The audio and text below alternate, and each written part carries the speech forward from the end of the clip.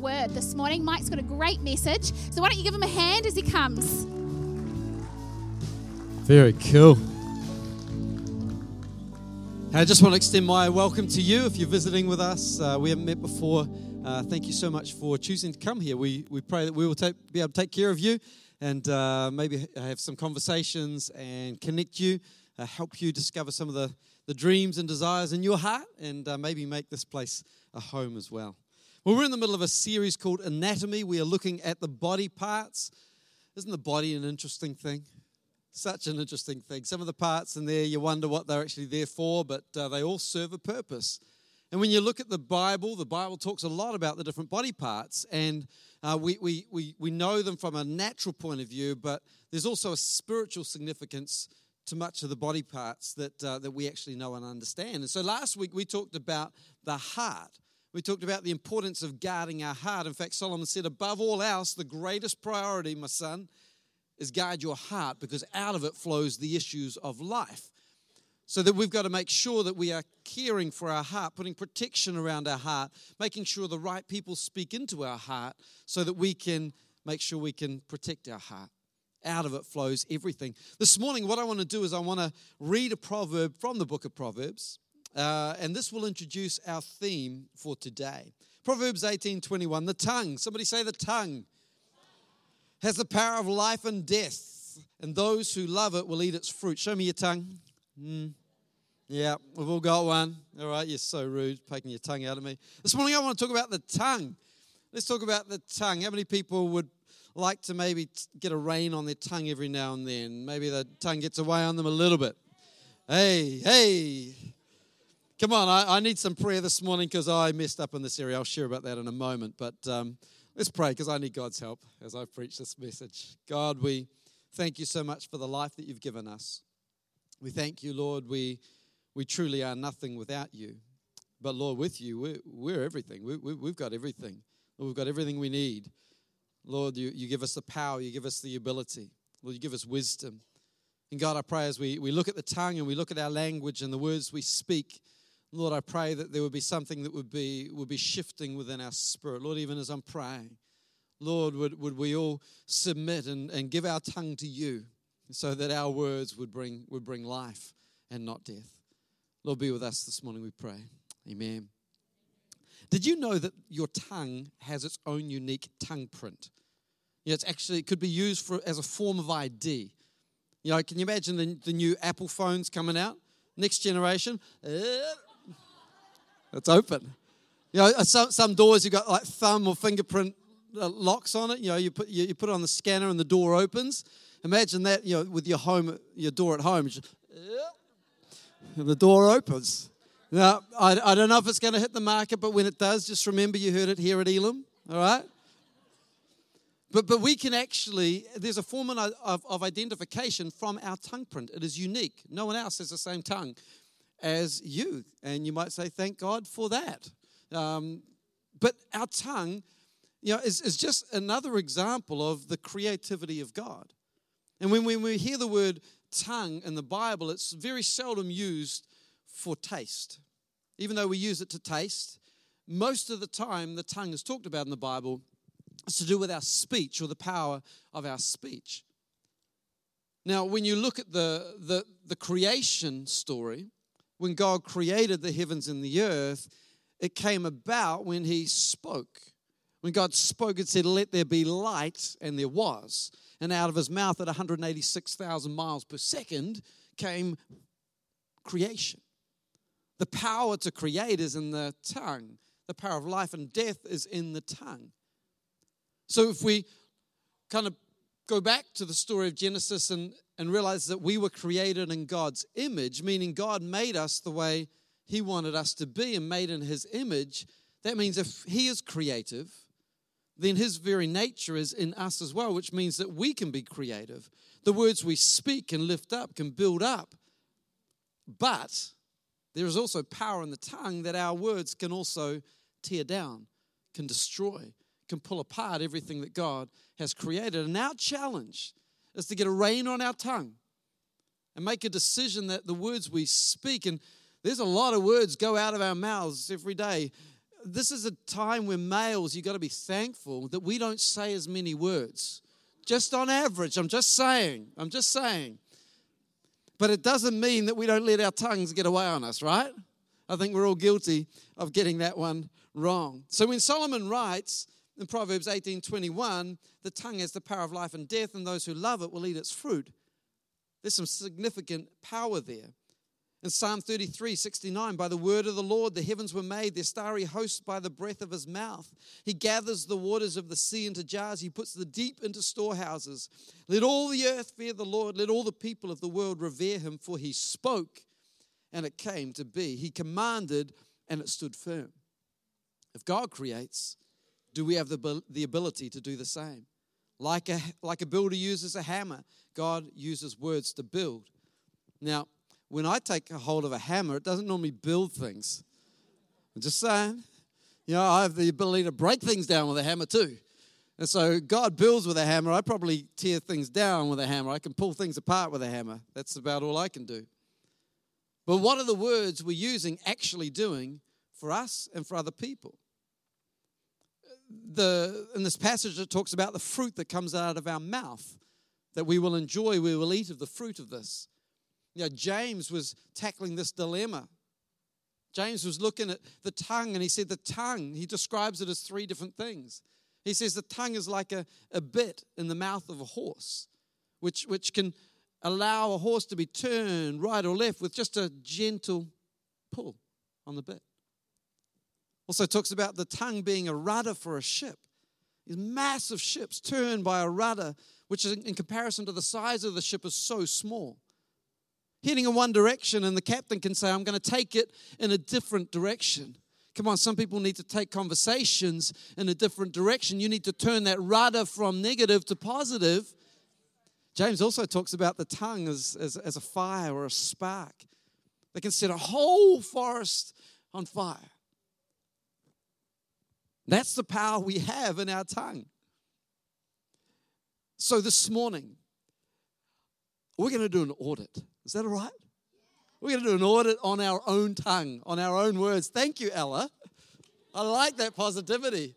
Most of the rest of the adults aren't so excited, but I love that you were excited about doing an audit on your tongue. Right, 3 questions. 3 questions. We're going to look at the words we speak. First question, what words am I speaking over myself?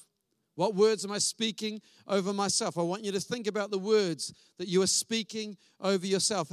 Has anyone ever spoken something enough times over their life that they actually believe it to be true? I'm not good enough. I can't do that. I've failed. I failed again. I've failed again and again. I am a failure. I remember as an 11-year-old, football was life. I loved God. I really did. But my career, my passion was football. I was in the National Academy, ranked in the top 5 in New Zealand. I had a pathway lined up through junior academies, junior World Cups, through to the World Cup. New Zealand never qualified. But there was this passion. That's where I was heading. That's all I wanted to do. One year I got a mid-year report from the National Academy, and it was a previous All-Whites coach. I had the privilege of sitting under some amazing coaches. And he said, Mike's got some great skills. He can shoot, he can score, he's got great speed. Mike is small for his age, was the little comment that was written. Mike is small for his age. And I know you're laughing, that's mean. Because I never grew any further probably than when I was young. But hey, that's who I am. That's right. And so in that comment was, Mike is small for his age. Here are some of the ways he can compensate or offset that height. Cross-country running. Strength training, endurance. So all of these things that I could improve on to maybe, compensate for the fact that I wasn't as fully developed as maybe some of the other players. But you know what I read? I didn't read the positive in the front, the compliment, the recommend compliment. I just saw the recommend. I just saw Mike is too small. And so when I missed out on a rep team, because maybe the fact he was the coach's son, that could have been part of it too. I am over that. I have forgiven him. Don't worry about it. I've moved past that. But he was also about probably 5'9", 10, might have even been 6 foot. He was a giant compared to me. And when he got in, I just thought, I'm too small. I'm too small. I'm too small. And so I just believed that about myself. The reason I wasn't was because I was too small. Now, I don't know what words you've spoken over your life that's left you in a place of belief now about who you are. Too fat? Too tall? Too short? Too rich? Too poor? I don't know. What have you come to agreement with your own words in? That is now defining who you are. I know when we started pastoring a church, I was a rookie. I had all the ambition in the world, all the desire, and not as much wisdom. So I kind of flew out with passion, and then that didn't work. So I'd fly out another direction, and then yes, and then people would just kind of sit back and go, well, Michael, come down from this one, and we'll try something new next week. And I began to fail, or in my opinion, I thought I was failing, that I wasn't leading well. I wasn't leading people the way I should. And I found myself actually believing what I was speaking, that I wasn't leading people well. I agree with myself. And so I didn't. It's been a journey for me discovering who I am, who God's created me to be. About 6 years ago, I just really understood, Mike, you're who you are. You know, people actually kind of like me for who I am, and that, you know, I've got to become a better me. I'm never going to be satisfied here. I want to be more and more like Jesus. So that means every day I'm growing and developing, and I'm going deeper into His Word, and I'm trusting Him more and more. But I can't be somebody else. And so now the words I'm speaking over me are changing. I want to challenge us to be a people that speak life over ourselves. Every time I speak the words, I can't, or I'm not, or I'm a failure, or there I go again. All I'm doing is I'm tearing down the man that God is trying to build up. God wants to build me up with the words that I speak. Now, this isn't some self-talk, self-help lecture. This is speaking the word of God, the promises of God. This is bringing our lives in alignment with what God says about us. Believing the truth, speaking it, confessing it until it becomes a part of who we are. We need to be like David in the Bible. Oh, I'm going to fight the rain today. Oh, I like the challenge. We're going to be like David in the Bible. There was a scene in the Bible where David, all of his men had been out fighting. They came back and they found that all of their families had been taken, left with nothing. And David, he's got men that want to kill him. It's like, David, you brought us out here. We are angry at you. Anyone found somebody angry at you? What do I do, says David. The Bible says he withdrew, and David encouraged himself in the Lord.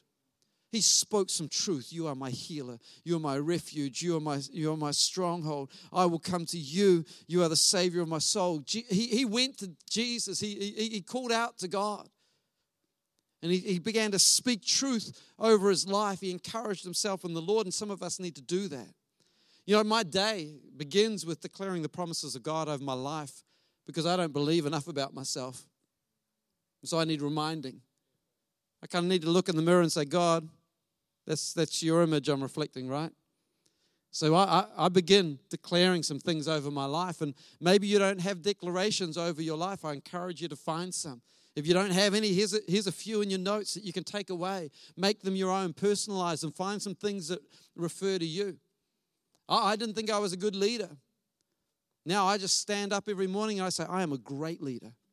I make good, wise decisions. I'm kind, I'm compassionate, I'm fair, I'm just.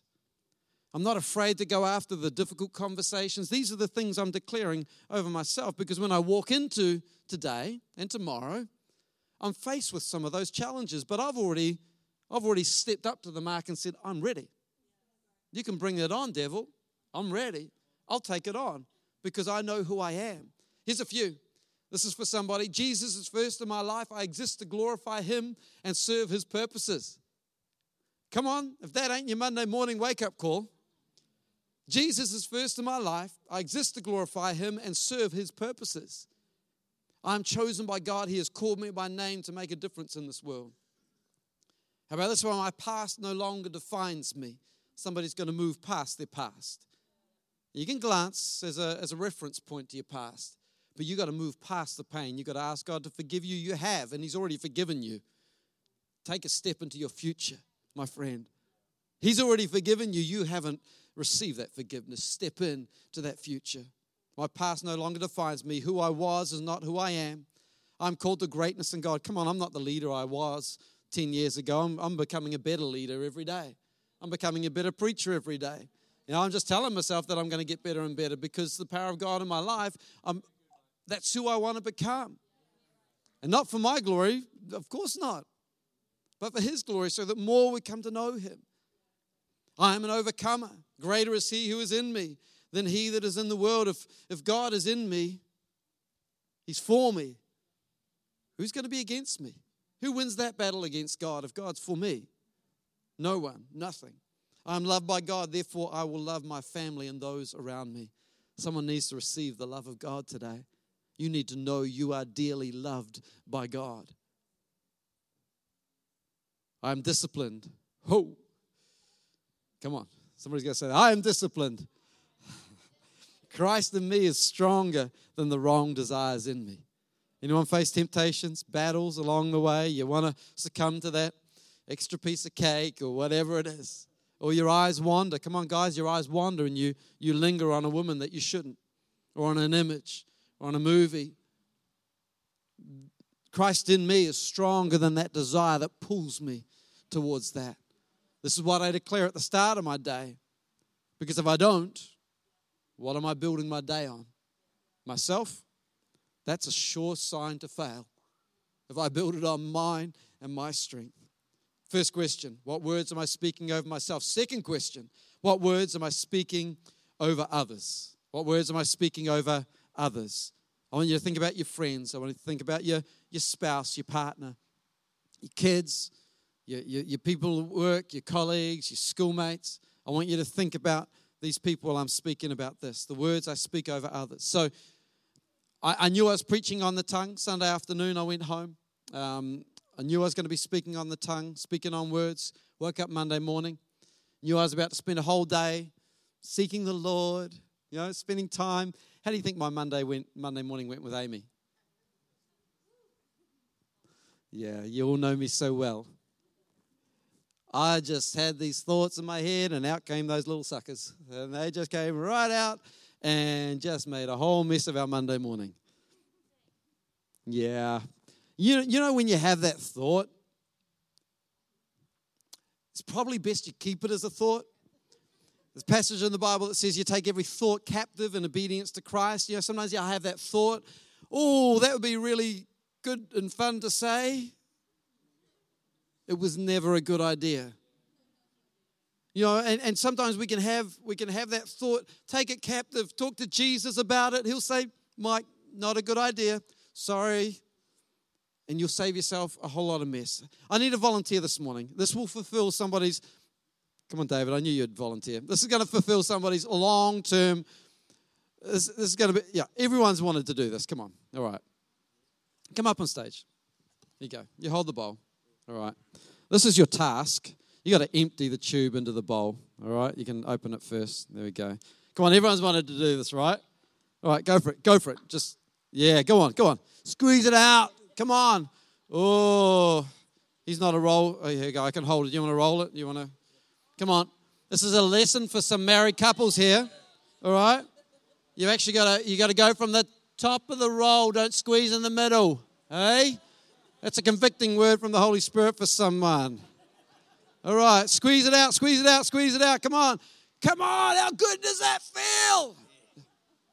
Awesome. Did that feel good? Yeah, that felt fun. All right, so now put it all back in the tube.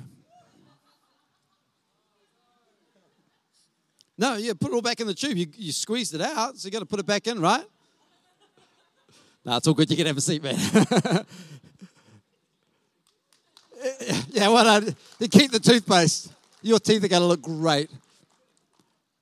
But do you see the picture there? The words, it feels so good to get them out. Yeah, I so got you. Once they're out, they're out. If we don't have to put them out there, how much mess would we save? Seriously. What relationships would actually be so much better if we didn't put the mess out there? Maybe let's just put the cap on the tube and say, I'm not going to squeeze that. I'm not going to let that come out today. Psalm 141 verse 3. I love this. Set a guard over my mouth, Lord. Keep watch over the door of my lips. Come on, that's a psalm for someone to pray in the morning. That'd be a great psalm for someone to pray. This is my translation of it. Nail and duct tape my mouth shut. Push the fridge against the door of my mouth. Barricade it shut. Come on, if only I didn't say what I was thinking, but actually then say the things I am thinking that will bring life, not death. Are the words building up or are they bringing harm to others? Do you use phrases like you never, you always, typical you always do this? Is that our language with our children? Is that our language with our spouse? Is that how people hear from us? The language that we use can build up or it can tear down. What are those words we use in those moments of frustration and pressure? Here's a good question to ask, kind of a filter that we can pass any of our thoughts through. This is what it says. Is it true? Is it helpful? Is it necessary? Is it kind? Is it true? Is it helpful? Is it necessary? Is it kind? Now, Peter MacArthur, for example, I could say something to him that is true. Say, Peter, I want to talk into your leadership, and it's true, but I could say it in a way that's unkind. Even though there's truth there, he might not receive it because it's just put horribly. I might have something I want him to work on. I can't think of anything at the moment, but it's the words I use and the language I use which will determine how it's actually heard. Is it kind? Is it true? Is it helpful? Is it necessary? Now, some of you are saying, well, Mike, I've done an audit on question number 2, and I'm really in big trouble. A lot of my words have come out. A lot of words that have been harmful, hurtful. What do I do? You go, try this. Just loosen your lips a little bit. Here it comes. Sorry. Try it. Come on. You can do it. Sorry. All right, here's 7 words that will save your relationships and will change your life. Sorry, I was wrong. Please forgive me. Sorry, I was wrong. Please forgive me. It's got to be 9 words. Really, really sorry, I was wrong. You don't want to probably go more than 2 because then it just kind of sounds condescending, all right? But sorry, I was wrong. Please forgive me. For some of us, that's a conversation we have to have with someone that might even be sitting right next to us. And you don't need to make yourself embarrassed by looking at them. But God's speaking to you already about somebody. You need to say, I'm sorry. I was wrong. Please forgive me. The third thought, and as the team come, hope you don't mind, but we're going to have a little bit of a praise party as we close this morning. We're going to outshout the rain this morning. All right, the rain's coming down. We're going to open our mouths. Why? Because the third one, what words am I declaring about God? So what words am I speaking over myself? What words am I speaking over others? But what words am I declaring about God? I believe for some people, God is this big. And God needs to be bigger than that. Because He is bigger than that. I think some of us will put God in a box that we're trying to understand, and God's saying, I'm much bigger than that box. I want to be bigger to you. And how does God become bigger? By us magnifying Him. We glorify Him. We give Him praise. We give Him honor and glory. We let our mouths declare the goodness, the greatness of God. And some of us, we've been hurt by God. We feel like God has failed us. And those are real feelings. They're not feelings you push aside. This is real stuff. This is us really trying to understand. Some of us have been hurt by the institution of church. Quite possibly you've even been hurt by this church. Someone missed you. Someone didn't speak to you like they should have. Somebody spoke badly about you, towards you. If you're looking for a perfect church, this isn't the one. We're working on it. Trying to be as honest and authentic as we can. Trying to talk about things that are real. But you know what? We're going to make mistakes. We're going to fail. But what you do have is our guarantee that if that ever happens, our response will always be, sorry, we were wrong. Please forgive us. But don't let any failings of a human get in the way of our declaration of who God is. God is not people. God is God. God is God.